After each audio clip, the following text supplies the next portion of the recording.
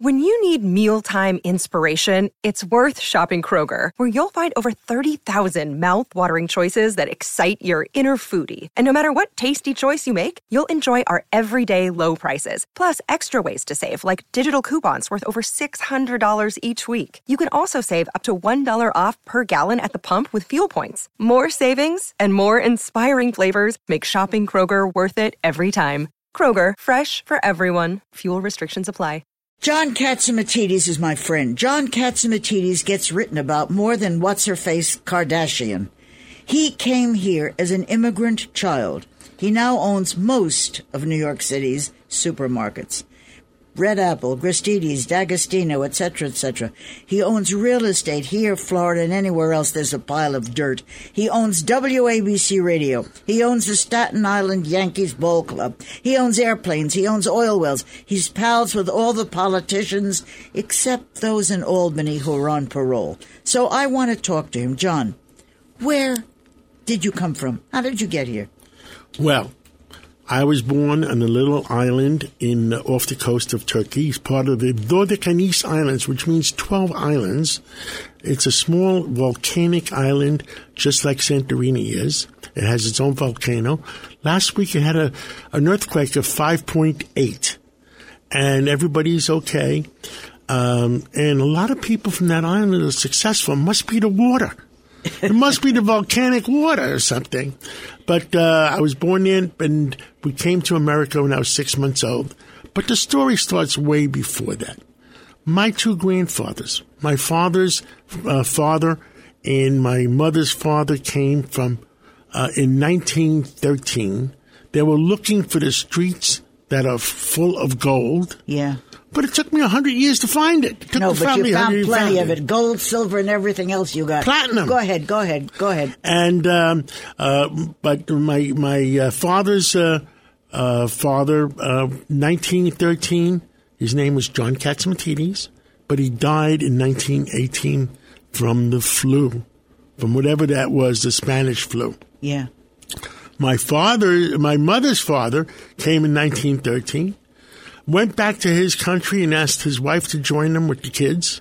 She refused. So what does he do? He comes back. He doesn't want to be alone. He married this other lady in the Bronx, a Jewish lady. Had two daughters that looked like my mother. So what are you, half Jewish, half Greek? What are you? I'm 6% Jewish.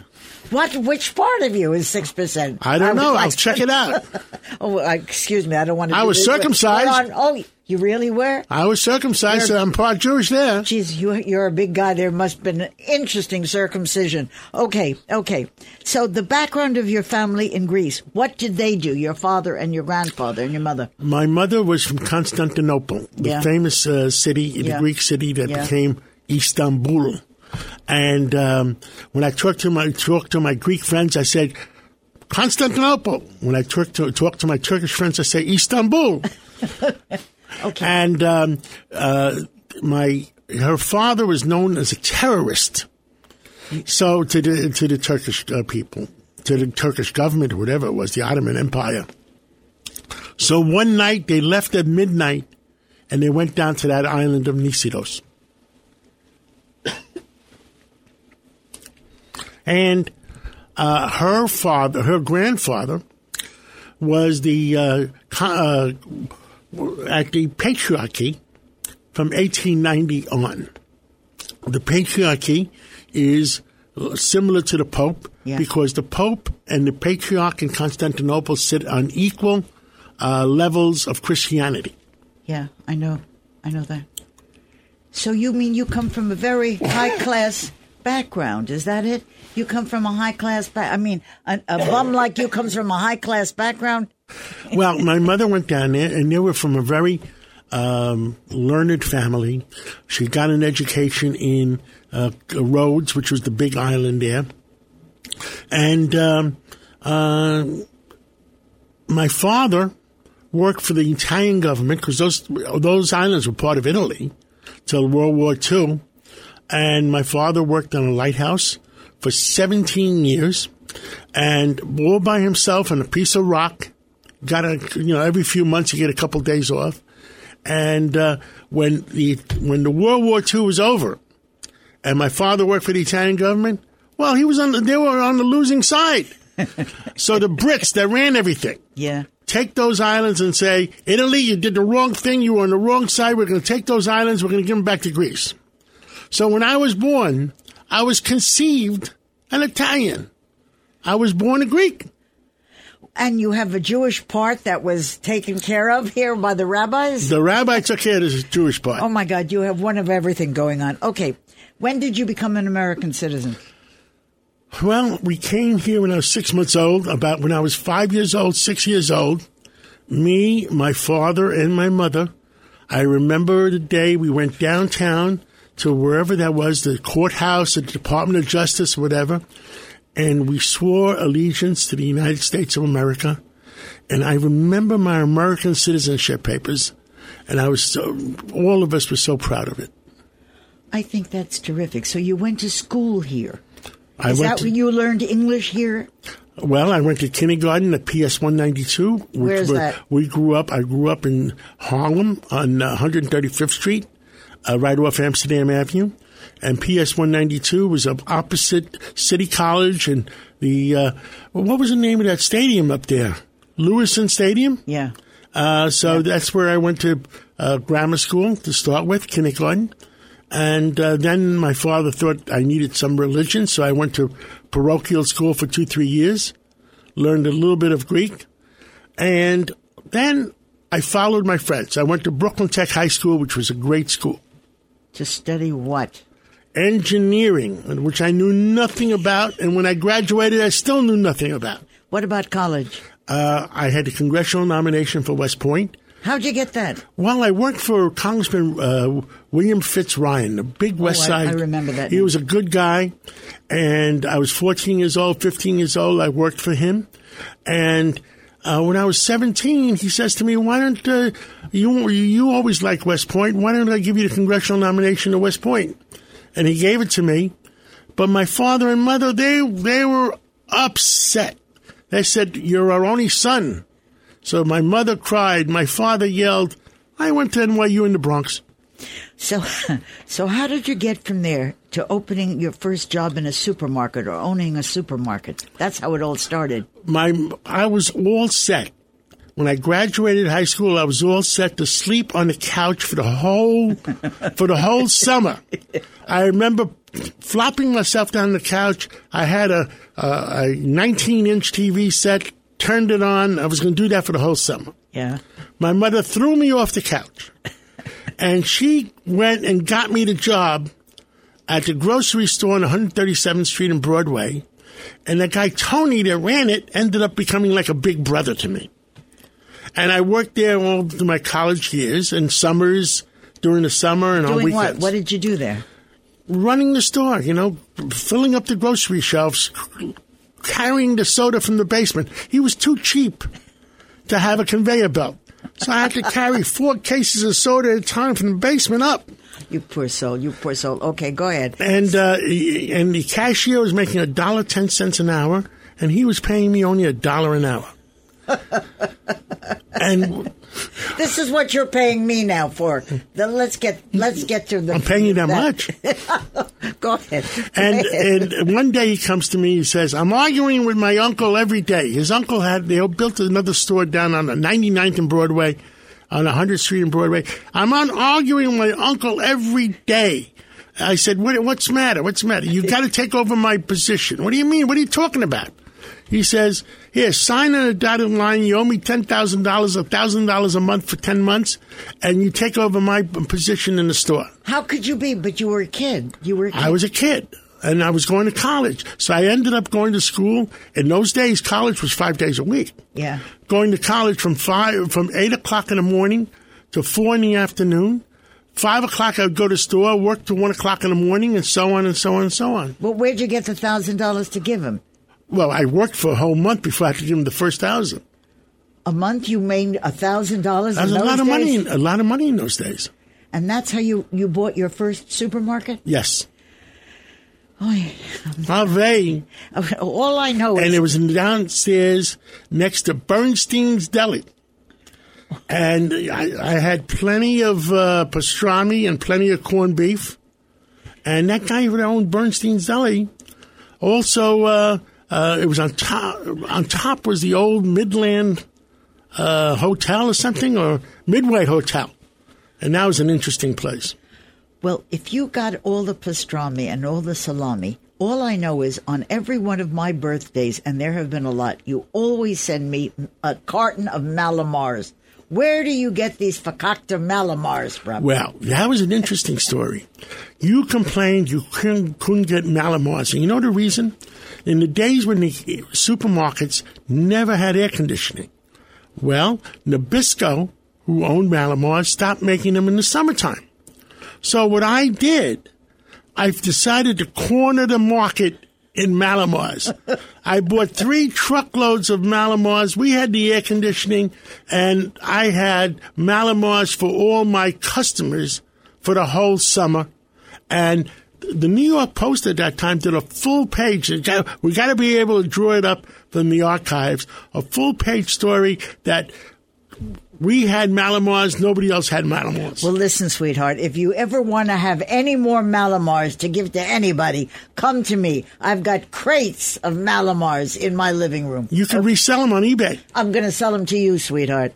So you always send them to me, and animal crackers. You send me that stuff too. Animal crackers in my soup. Oh, forget it, will you, for God's sakes. Okay, after supermarkets, where did you go? Well, I discovered that in New York City, you can't be in the supermarket business if you don't own the real estate because they foreclose on you. Yeah. So after a few years being in the supermarket business, I realized I better start buying real estate. And when the market was coming to an end in 1977, the world was coming to an end in New York. I didn't know any better. I started buying a piece of real estate almost every month. What kind of money did you have that you could buy a piece of real estate every month? Well, we borrowed the money. We borrowed the money from our supermarket suppliers. In those days, you paid when you could pay. Yeah. So every month, we borrow some money from the suppliers, buy another location, buy another building, and we ended up buying like 40 buildings or something, 30 buildings in like 3-4 years when the market was coming to an end. And one day, I remember my mentor. By the way, my mentor, they created Haagen-Dazs ice cream. What do you mean? In the South Bronx. What are you talking about? Who's a mentor that created Haagen-Dazs? Rose Mattis, and you met Rose Mattis. She loved us. Rose Mattis and Reuben Mattis created Haagen-Dazs in the basement of their Bronx home. And it was the most successful ice cream ever. Yeah, it was. I didn't know that. I didn't know any of that. I don't know that story. I also don't know the story of your mother in Greece, which has to be made into a book or a movie. I know there are people who want to make a story out of it. Can you tell us a little bit about it? My mother was an educated lady from Constantinople. And in those days, they found a wonderful gentleman, and they sent him to Athens to become a lawyer. And my mother's family paid for his education. And he was supposed to come back and marry my mom. Yeah. So there she is on the pier waiting for him to come back. And there's no telephones. There's no telegraph. And the boat comes, and there's the captain handing a letter to my mom. That a letter from the person that's supposed to be there to marry her, saying, I fell in love with another woman. I'm not coming back. Oh, my. And my mother went into deep depression because he ended up marrying the daughter of his professor in law school because it made him more successful. And when we introduced the book in Athens. A book on your life? No, a book on my mother. On your mother, yeah, okay. The person's son came to the book party. I didn't know that story. Yes. See, you learn new stuff every day. And my mother went into deep depression, And her two brothers were not allowed to get married unless my mother was married. The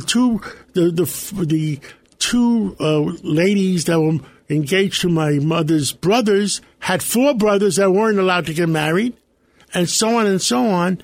So you had 11 couples that couldn't get married because my mother was in depression. I don't understand. Why were they not allowed to get married? Under Greek tradition. And so my father came back from the lighthouse, and he was a working man. He was a carpenter. Remember the song, "If I Was a Carpenter and You Were a Lady, Would You Marry Me?" Yeah. Well, this is the situation. My mother had no intentions of marrying somebody like my father. But to set her brothers free and to set everybody else free, my mother married my father, and the book was called 11 Weddings and One Sacrifice. Is that a law from the island or a law from Greece? It's not a law, it's a tradition. Of what? Greek tradition? That no. the brothers cannot get married, the brothers cannot get married unless the sister is married. Oy. Okay. Oy. All right. Okay, now let's get to something I might possibly understand. WABC. You have had your fingers in everything. How and why and when did you buy the radio station, WABC? I bought it last year. We closed on it March 1, 2020, when right in the middle of COVID. And it had come to me just a few months before that. And I grew up with WABC. I loved WABC. I listened to it from when I was 5 years old or 6 years old. I loved Cousin Brucey. I loved everything about it. And when the opportunity came, I said, okay, I'll buy it. And there's no ifs, ands, or buts. I didn't care if it made money, didn't make money. I just wanted to buy it.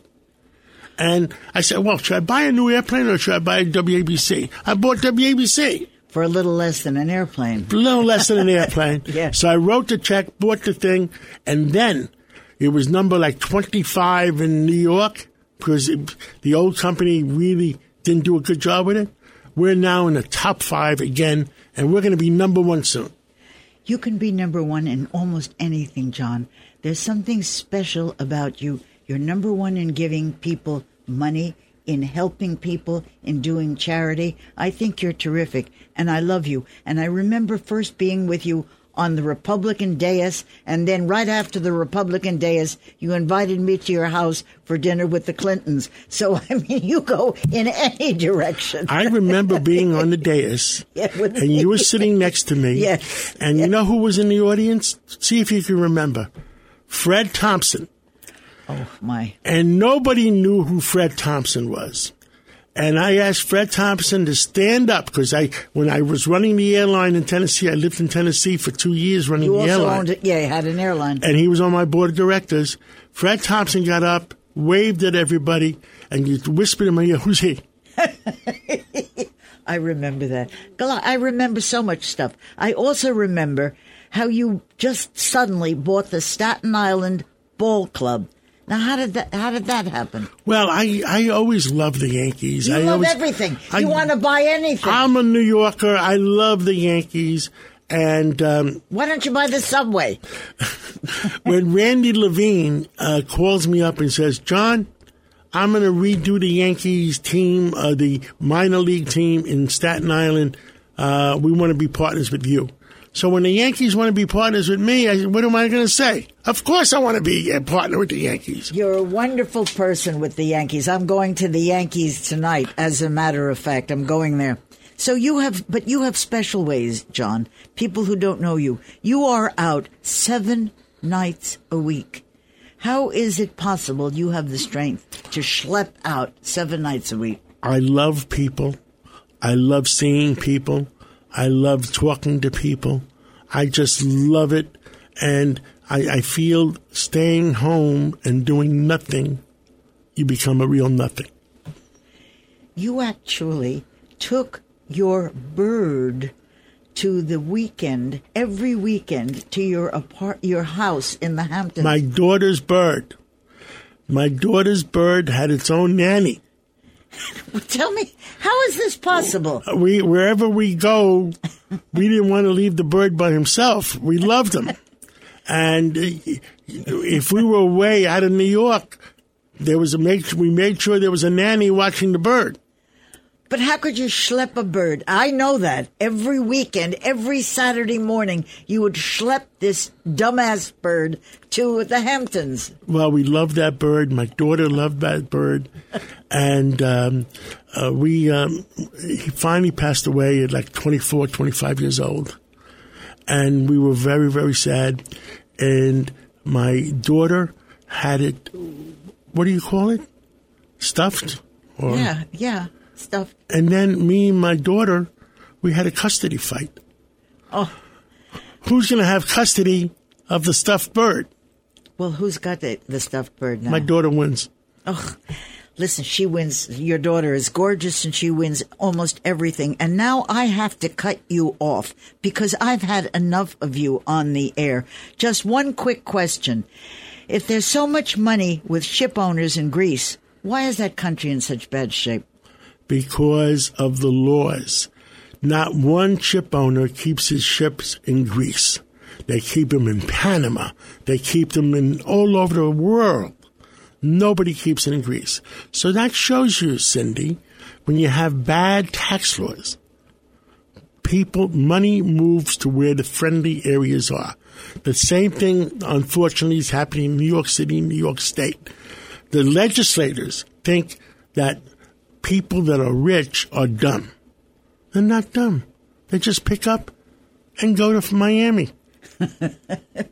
And, we got to get a better system in New York. John Catsimatidis, I love you, and it's your turn to take me to dinner.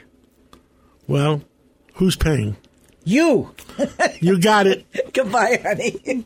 This is Greg Kelly for Priority Gold. What does it mean to be America's precious metals dealer? It means that you're in touch with the hearts and minds of those who love this country, value our freedom, and want to protect the future. Priority Gold is that precious metals dealer. They've helped thousands of Americans back their retirement with solid gold and silver. Call Priority Gold at 888-506-6439. Receive free shipping, free storage, a free investment guide, and one of the best purchase experiences in the industry. Call now or go to PriorityGold.com.